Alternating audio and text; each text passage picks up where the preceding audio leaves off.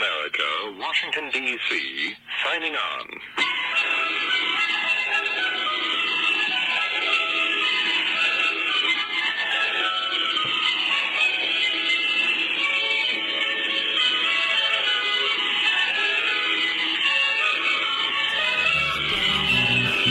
When the senses have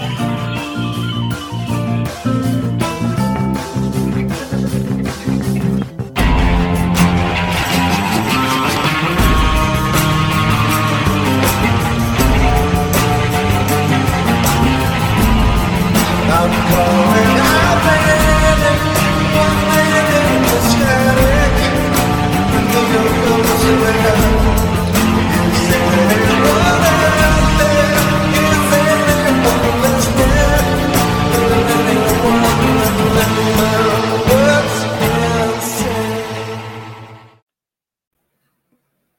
Hello and welcome to another episode of Radio Contra, the podcast of AmericanPartisan.org. I, of course, am NC Scout, the best-selling author of The Guerrilla's Guide to the Baofeng Radio and The Guerrilla's Guide to Signals Intelligence, both of which can be found on Amazon.com. They're both currently number one bestsellers in their respective categories. Guerrilla's Guide to Baofeng Radio is number one bestseller in 3 different categories, which is crazy. Still, you know, we're 14 months from its publishing date, and it's still rocking and rolling. Of course, you can also find it over at brushbeater.store, along with a lot of other really cool products. Right now, I am greatly expanding the thermal and night vision lineup, and I'm going to be talking about this more later on. We're gonna be diving into. I didn't do any podcasts over the weekend. I'm gonna be talking about why that is later on. But in a later podcast, because we're doing a killer interview right now.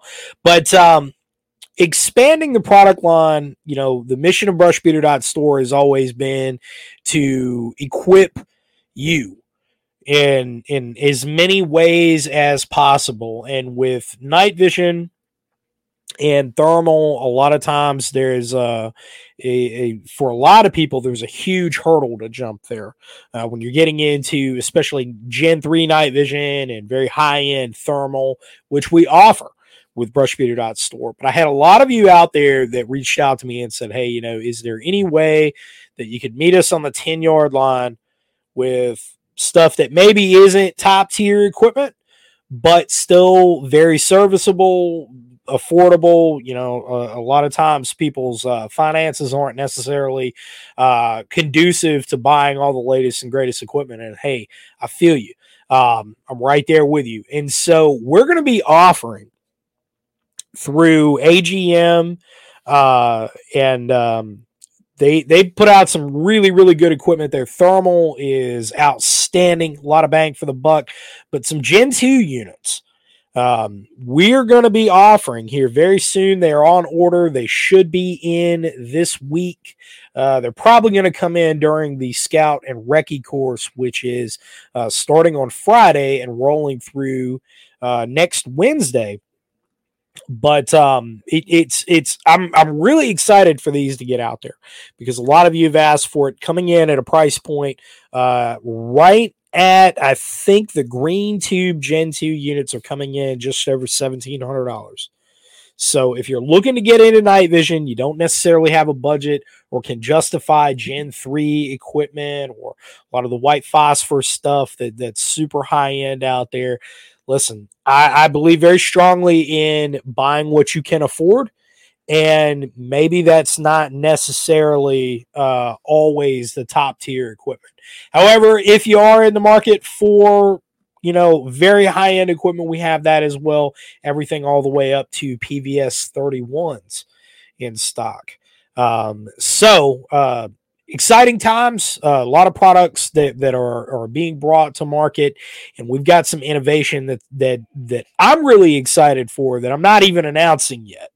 But chest rig designs, radio pouches, we've got, I mean, we're going to be rocking and rolling 2024. A lot of people are like, man, 2024 is going to be crazy. All this stuff going on in the world. Well, let me tell you, Store, I am rising to the challenge. All right. rising to the challenge. That's what we've got to do. So we've got freeze-dried food. We have got freeze-dried food from a couple of manufacturers now. Our good friends out at Peak Refuel out in Utah, an amazing company. We've got Heaven's Harvest now.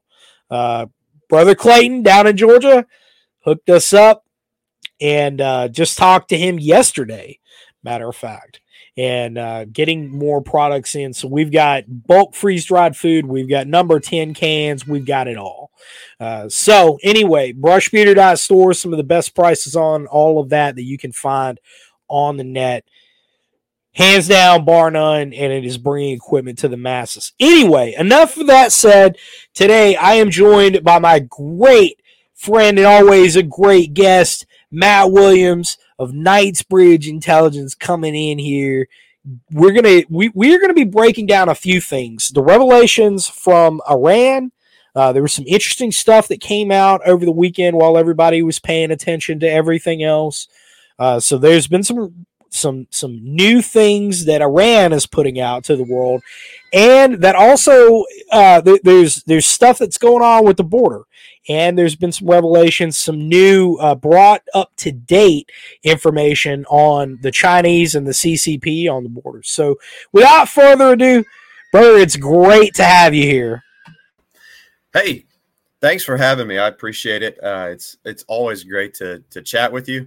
And to be on the show. There's a lot going on in the world, I tell you.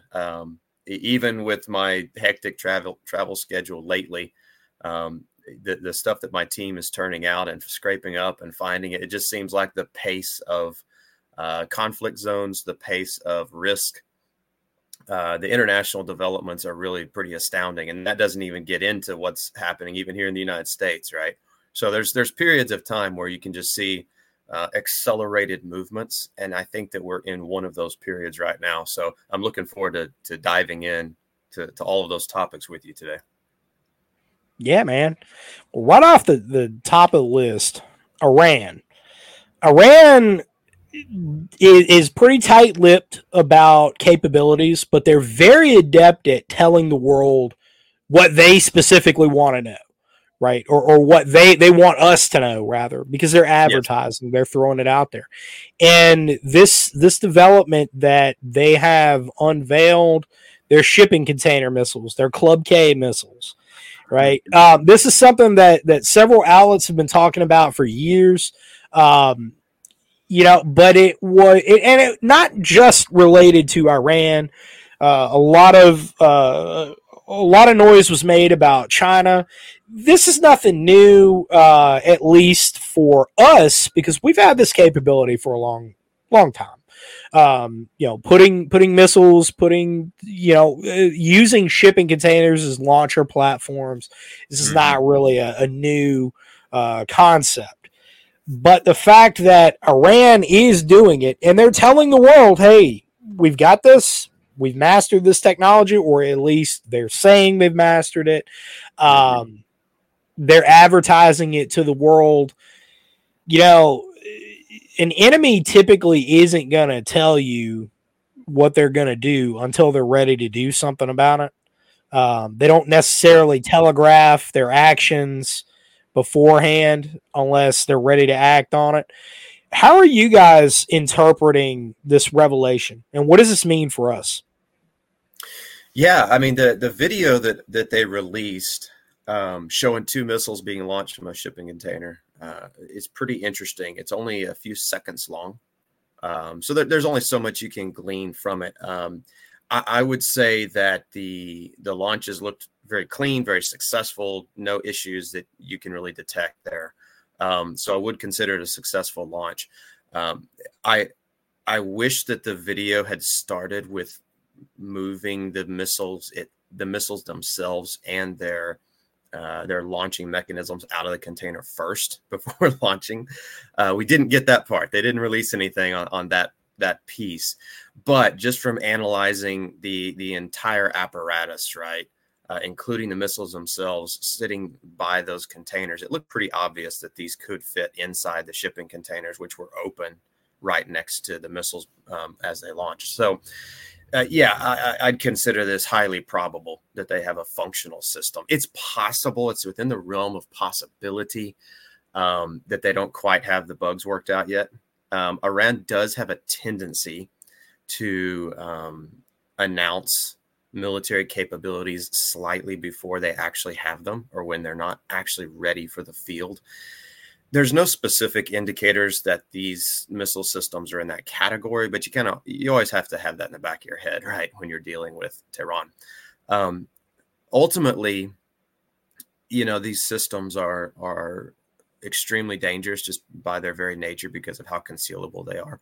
I would not at all be surprised to see a couple of additional launches that are very publicized by the leadership there in Tehran over the next, couple of months, just to prove that this was not a one-off, right? Sometimes you can do something once, but then you can't duplicate it. And I would expect at least one more test of this.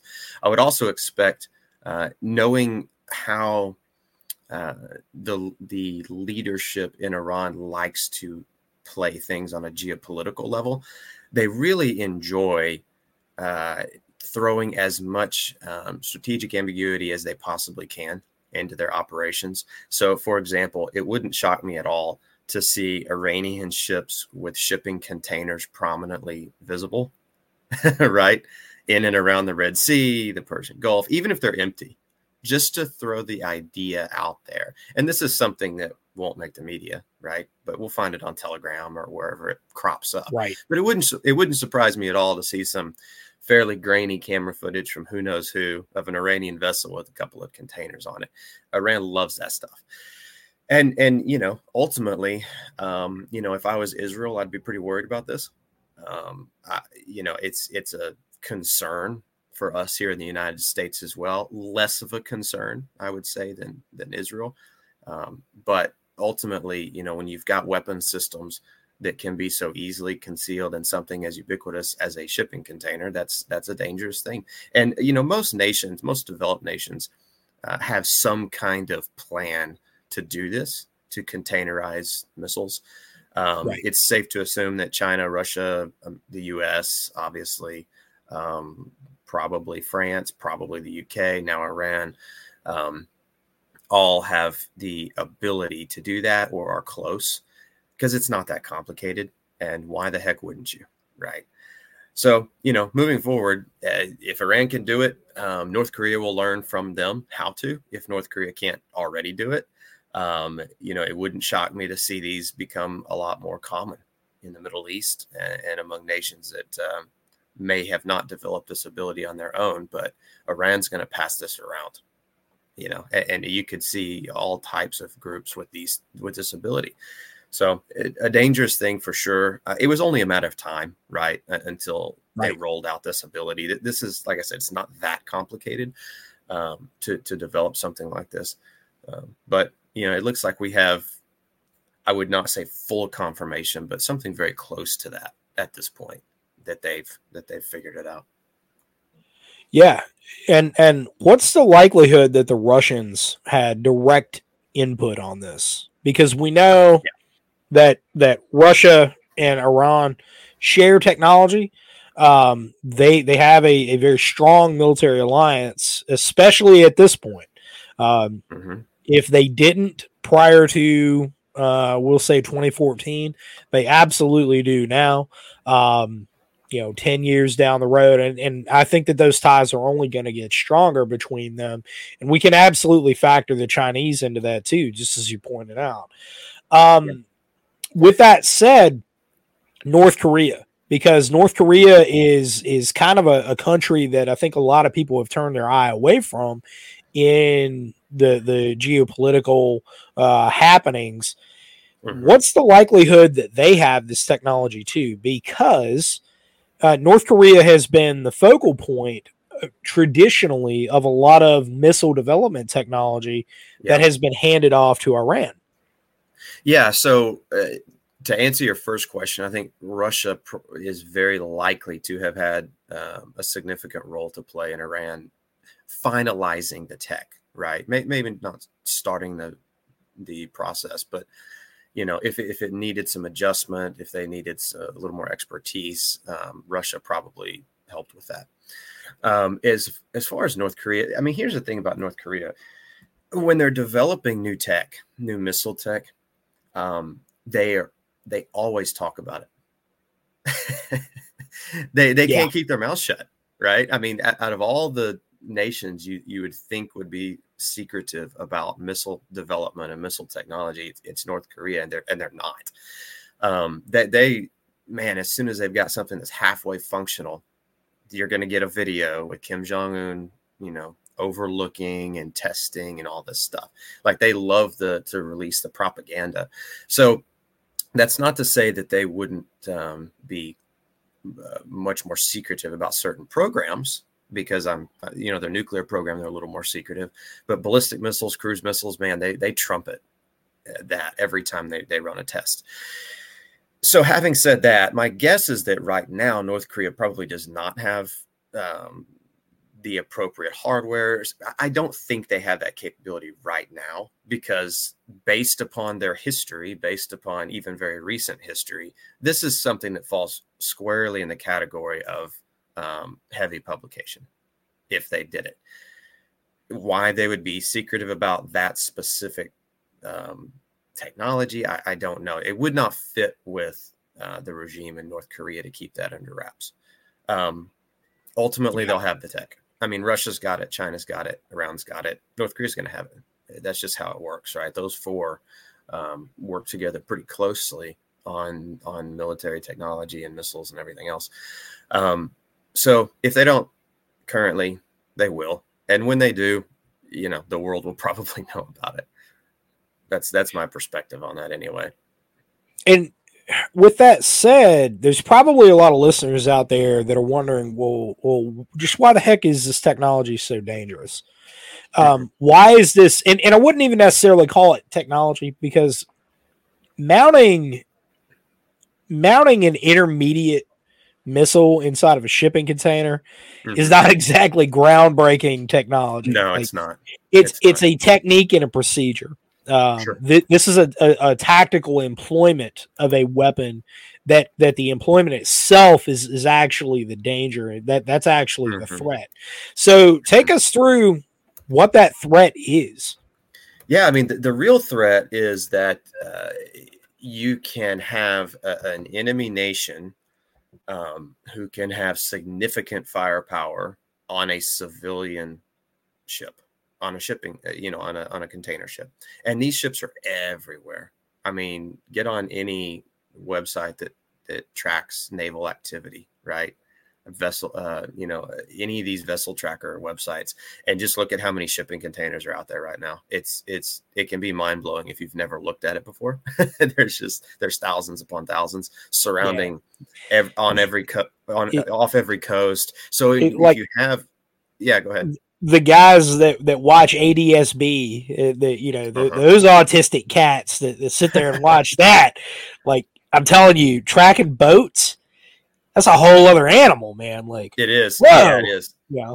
Yeah, it is. Absolutely. So when you've got something as ubiquitous as a container ship, and you've got a weapon system that can fit in one of these containers, it could be anywhere in the world, and it'd be almost impossible to immediately detect without physically opening up the container, which isn't going to happen at sea. So if you're China, Russia, Iran, anybody else, like, you can get right up against the maritime border of an unfriendly nation and go to town and hit, especially like high value targets and things like that, right? It's not that you're going to devastate a large city unless you nuclear tip them, which is possible for intermediate missiles like that.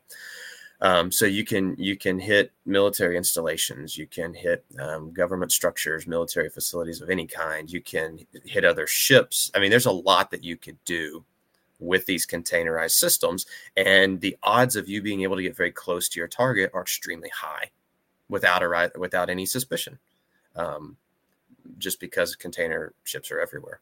And so that's the real danger, is that you get an unforeseen close range strike that takes out some type of critical military infrastructure in your nation, right? That's the danger. Now, if you get into the nuclear realm where it's nuclear tipped, a little bit easier to detect a nuclear weapon, even inside a container. If you've got the right tech pointed in the right direction at the right time, which is, odds of that are fairly low anyway, right? And you can there's shielding and things you can do, right, to help mitigate that. But if you nuclear tip it, it's an entirely different ballgame. I don't think Iran can nuclear tip anything right now. No. I think they have crude nuclear technology, but they're not miniaturizing a nuclear warhead at this point, right, to fit on something like that. Other countries can, Russia or China certainly could. North Korea probably cannot at this point.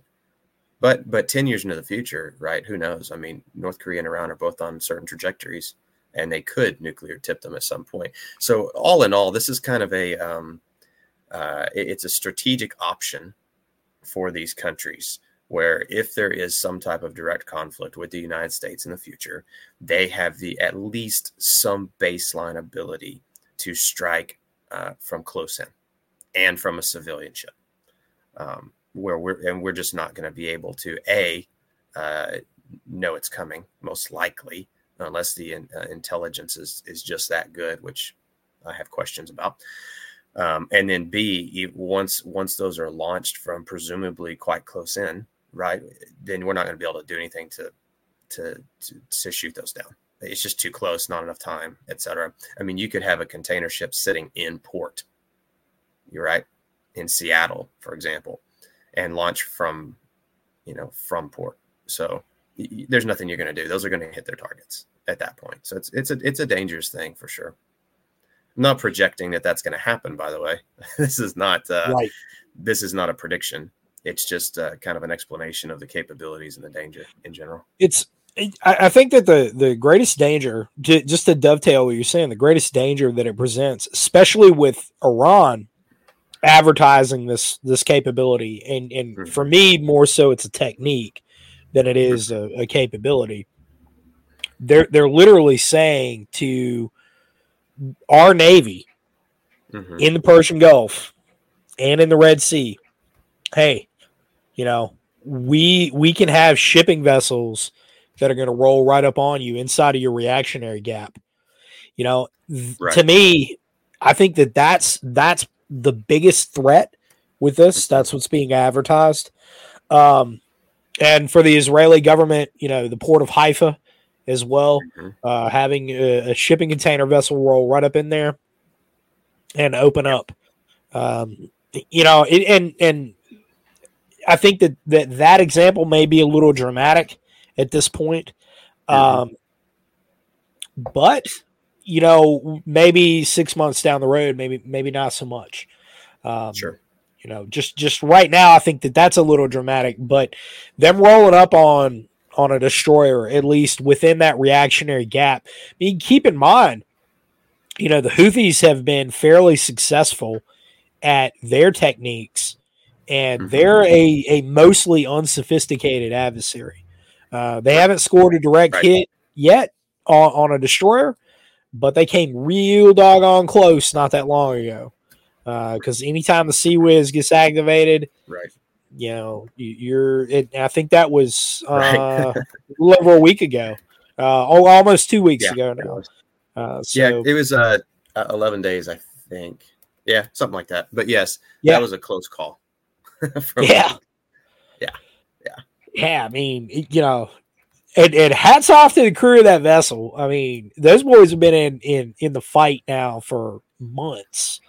And they're doing a great job, but man, it's I think that it's a matter of time rather than if this could happen. Now I think it's a win at this point. And Iran advertising this capability is a further escalation. I think at this point it is much more than saber rattling.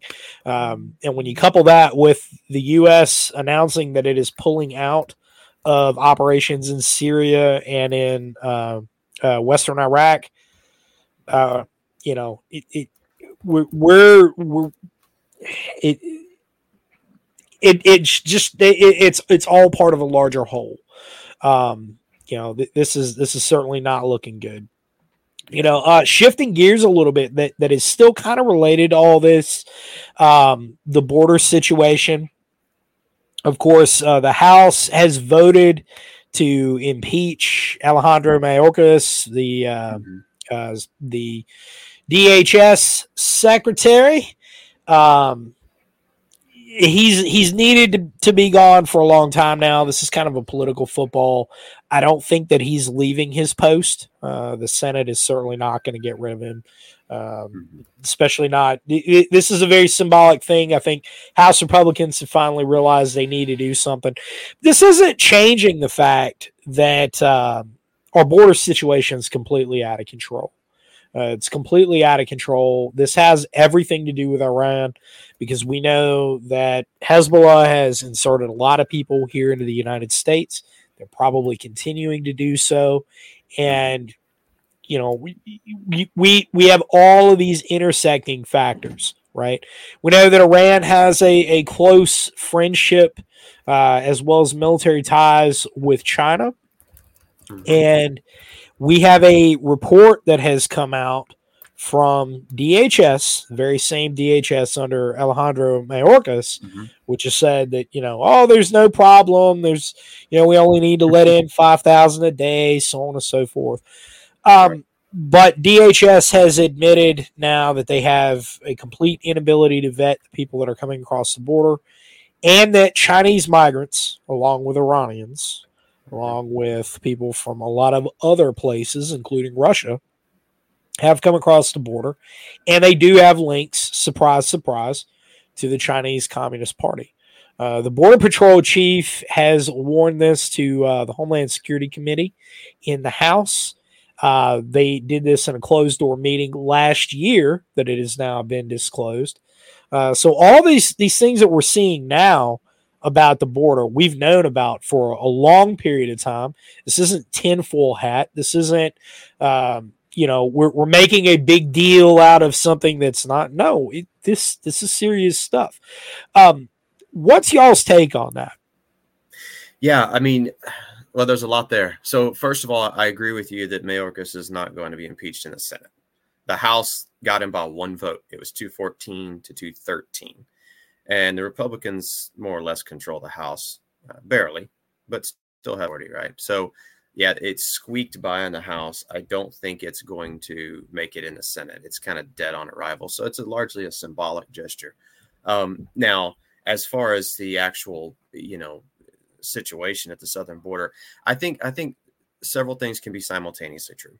So first of all, I think the vast majority, specifically of Chinese who are coming across the border, are those who previously worked on projects in Latin America.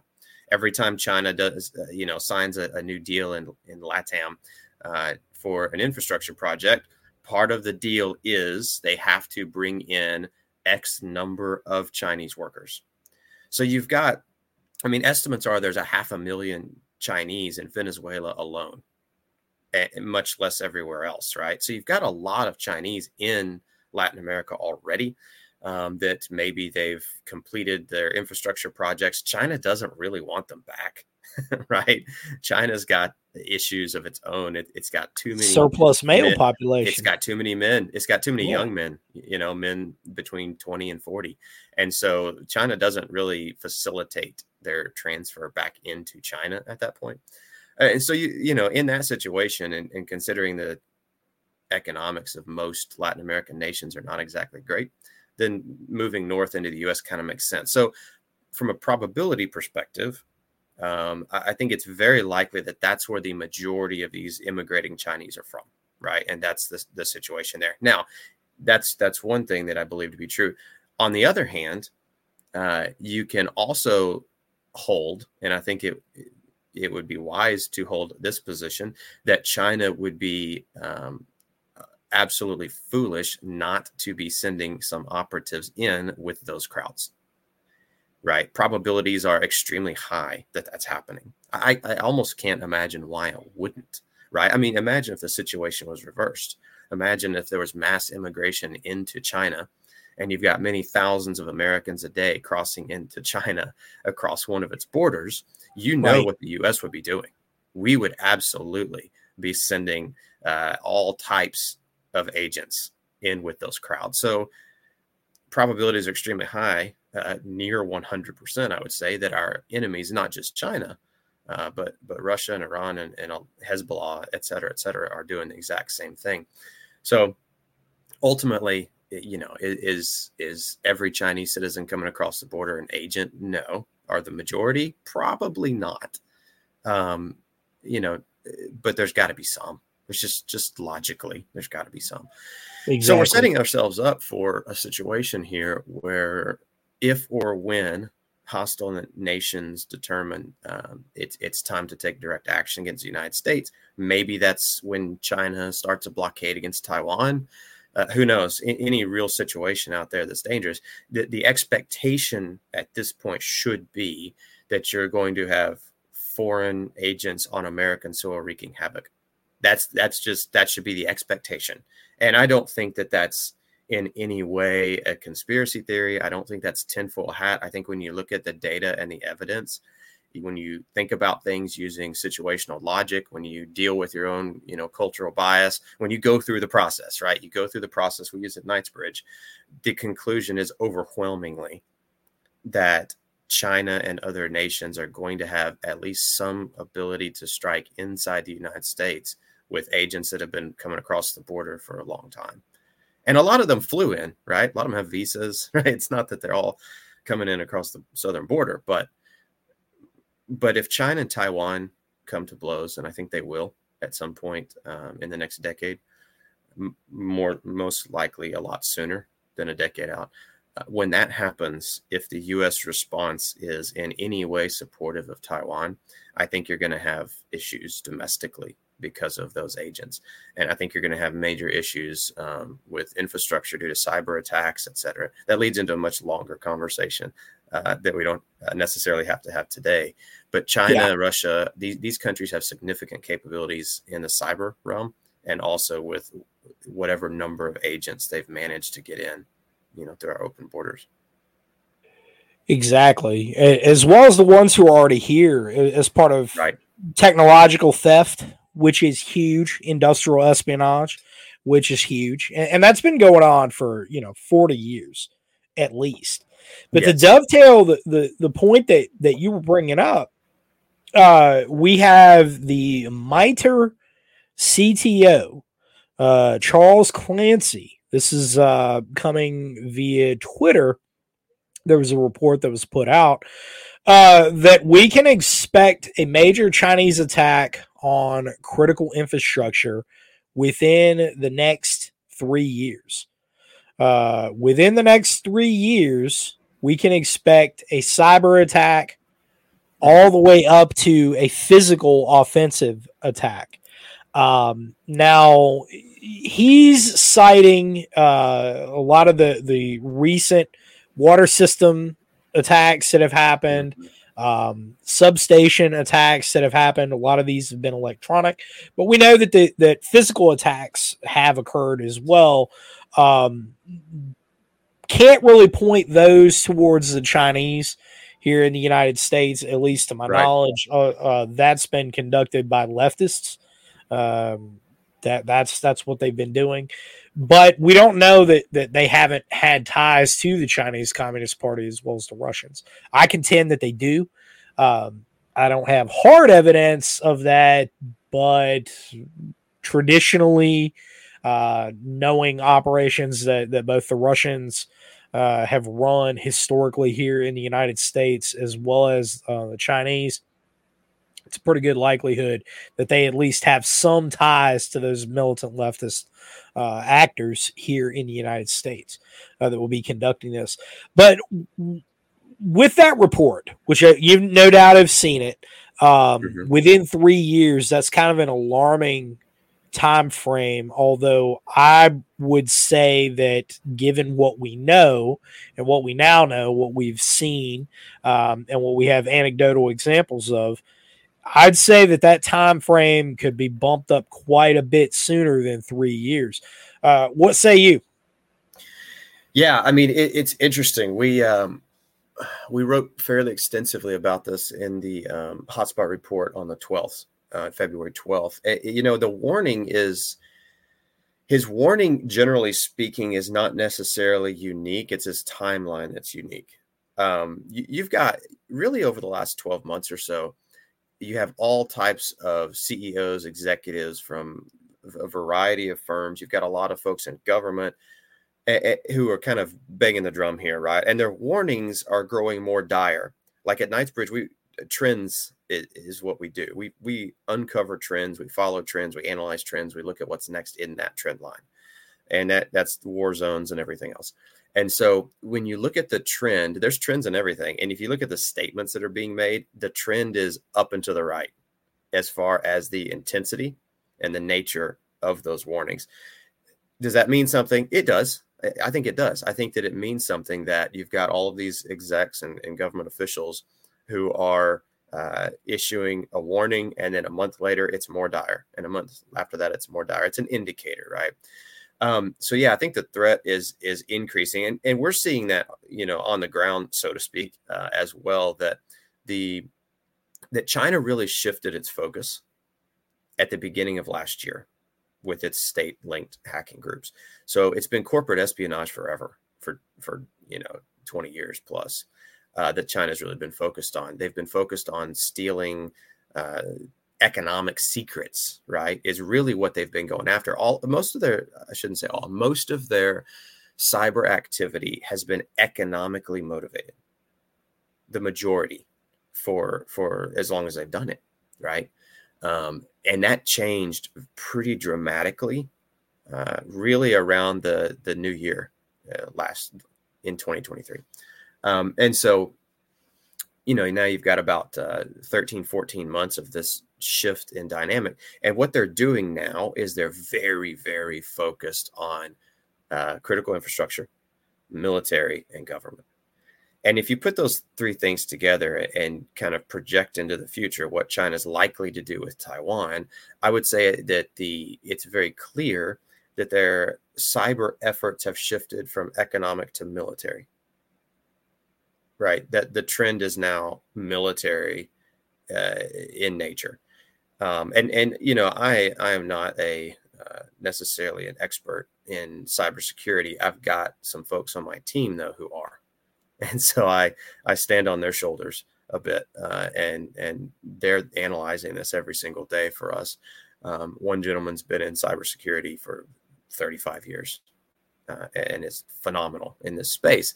And this is what he's telling me is hey, the threat has greatly accelerated because the shift in focus, and also because of the operational tempo. That's the second piece to that, is that you're seeing more attempts, more capable attempts, and it's all heavily targeted.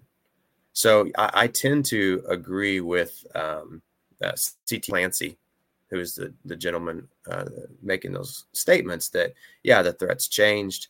I do think that China currently has the ability to launch an all-out infrastructure attack like he was referring to. I would endorse that point of view. As far as the 3-year time frame, that's a tough one, because I think it's difficult to project anything 3 years into the future. I don't think it probable that there is an all-out infrastructure attack like this against the United States unless there are significant external factors first. I don't think China leads with this. Just from a logical thinking through Chinese strategy, how they like to operate, I don't see that as being very likely. Never say never. I don't like to say never. I don't like to say all. So, never say never. But at the same time, if the situation around Taiwan goes hot, then I think it's very logical and reasonable to assume that China flexes on the U.S., either as a deterrent. If you get involved, here's a sample of what the cost is going to be. Or if the U.S. immediately gets involved, then I think that operational tempo goes much higher. So, if you see one day that the blockade of Taiwan has begun, and also, 10, 12 water treatment plants go down, or maybe you've got some issues in the grid for a couple of states, something like that. You got some telecommunications networks that go down. You see some moderate level of cyber activity against critical infrastructure. That's probably going to be China telling the U.S. get involved, and we'll do this everywhere, right? That's my baseline expectation at this point. Is that's how China wants to use these capabilities. They don't want to launch an unexpected broadside against the U.S. because the U.S. is the best in the world in the cyber realm when it comes to offense. And it's not close. China's got a lot of capabilities. We have a lot more than China or Russia. Russia's actually probably second in the world. China's, in my opinion, would be third. And that's the opinion of my team as well. So if China determines that cyber is the way to go, it's coming back their way, and probably stronger than they, initially. You're going to have a ladder, an escalation ladder type situation in the cyber realm if they start. So I don't think they're going to start unless they really feel like they have, unless there's a necessity there in Beijing's estimation. And they'd have so much to lose too. Yes. This is the thing that I think a lot of people miss when they talk about the prospects of potential war with China is the economic fallout. A lot of times we get dialed in on the economic fallout here in the United States, which would be dire. I'm not underplaying that at all.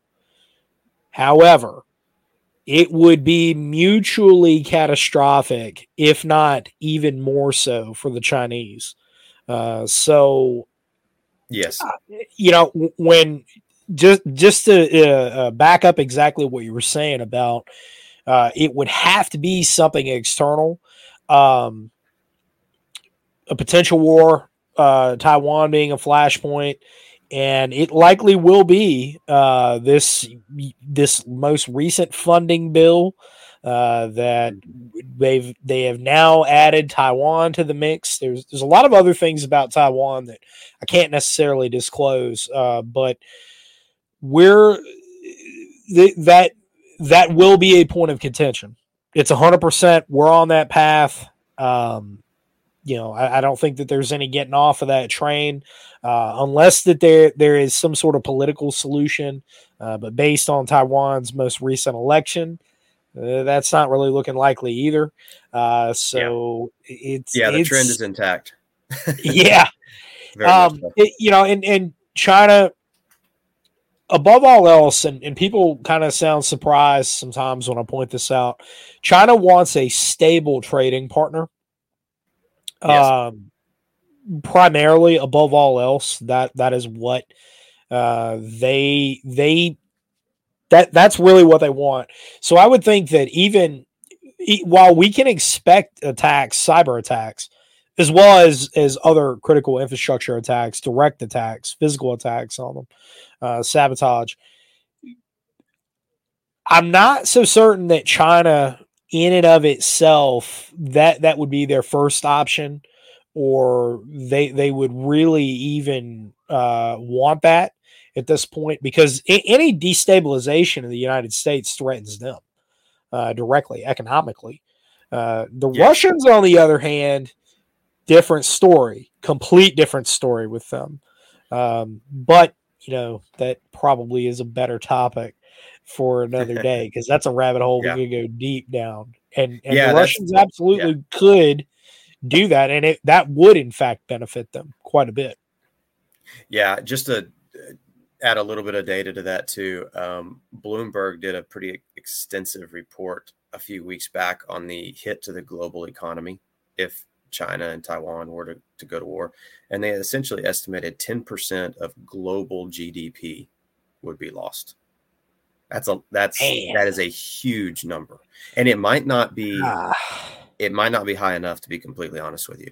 But China takes the brunt of that in their analysis, and I think that's true. I think if you look at what the what most of the world, most of the developed world, did to Russia after the invasion of Ukraine, with the sanctions and things like that. I think China, using what they're learning from that, is looking at the situation with Taiwan and realizing that they would be next up. And China is actually much more sensitive to sanctions than Russia was even before that conflict kicked off, right? China is the world's factory floor, and they've set themselves up that way. And so for Russia, it's like, well, we can still, we can still produce oil. India will buy it. China will buy it. Saudi Arabia has been importing a lot of it. We can still do largely what we were doing before the sanctions, but China is not in that position, not at all.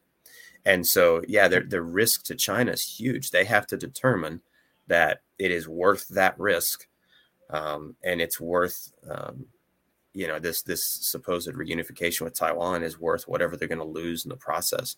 So it's going to be a moment, if or when they go against Taiwan, it's going to be a moment that has staggering global implications. They're only going to even if the U.S. doesn't get involved. Right. I think so, and I don't think they're convinced that they can win. I think their lift is very much in question.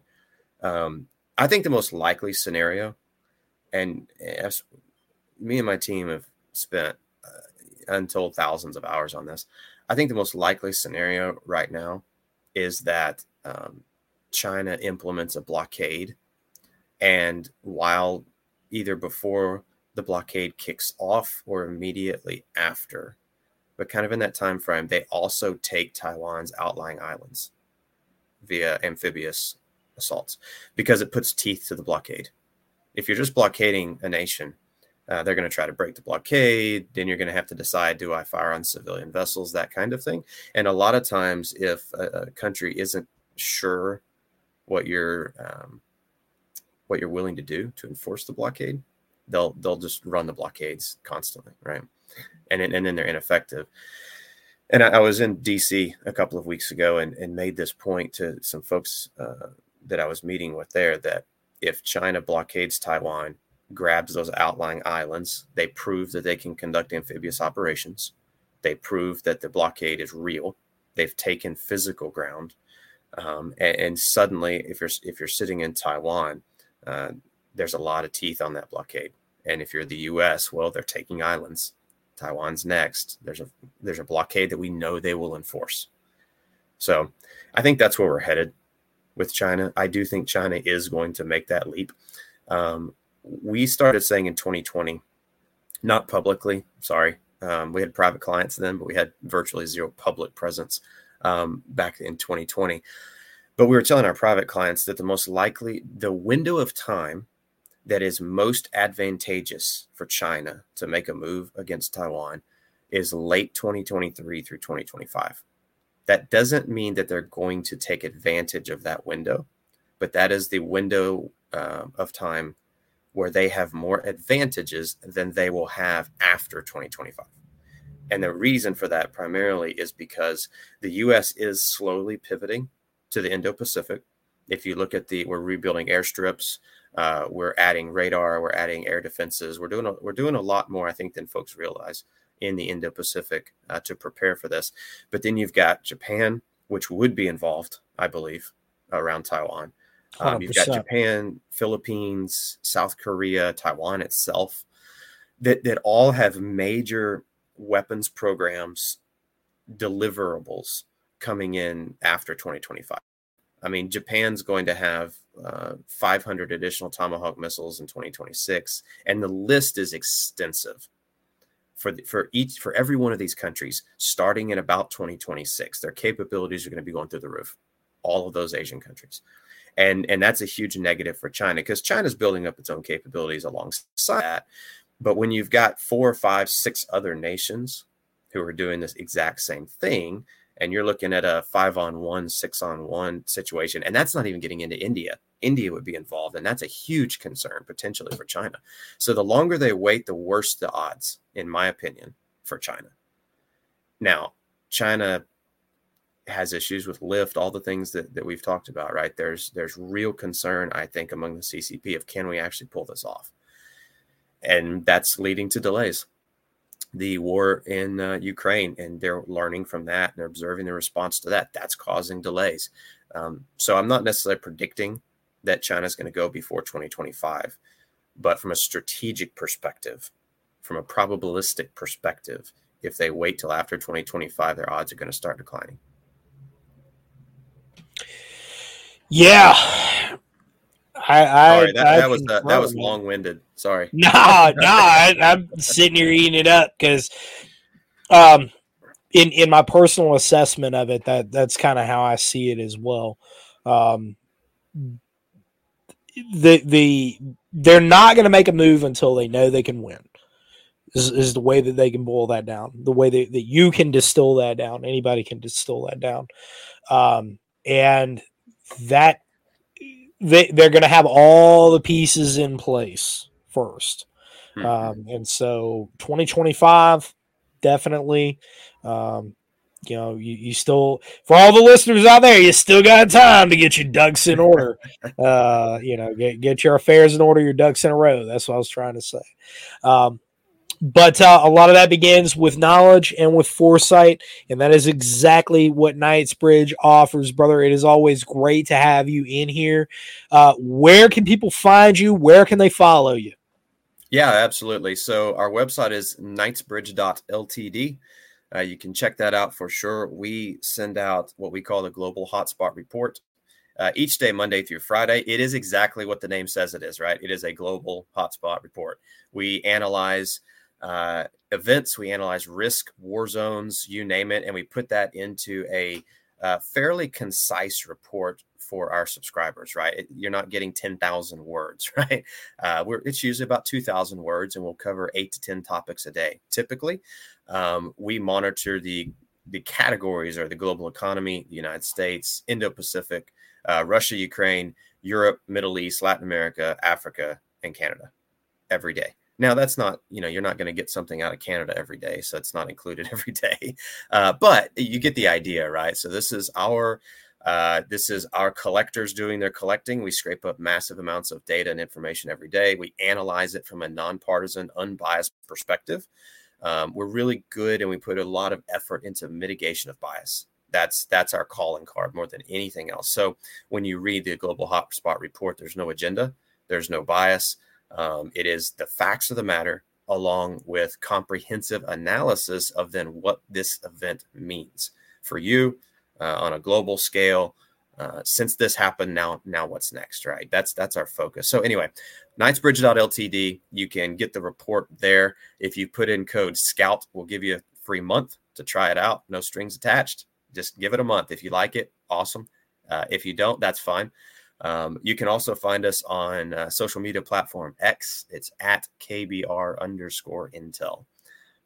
My handle on X is at Matt Likes Intel, if you want to follow me, but quite honestly, I don't post that much. The KBR_Intel is the one you want to jump over to. So that's what we do. That's what we do on the public side, subscription-based. We have a private client side with a wide variety of capabilities as well. If anyone's interested in that, knightsbridge.ltd has a brief summary of our capabilities there. Right on, brother. Right on. Folks, take advantage of it. Have that foresight. Get out there. Get subscribed to that. Get that free month. Enter that promo code SCOUT, which I am very, very grateful for, but definitely take advantage of this while you can. Get yourself prepared. Brushbeater.store. Training courses for the remainder of 2024 are up, and they are open for enrollment. Going to be traveling quite a bit coming up here for the remainder of the year, but everything is up there. It is set in stone. Look forward to training with you out there, and of course, all the equipment that you need, including night vision, thermal, communications equipment, you name it, we got it. God bless, and I'll talk to you again very, very soon. Zency Scout.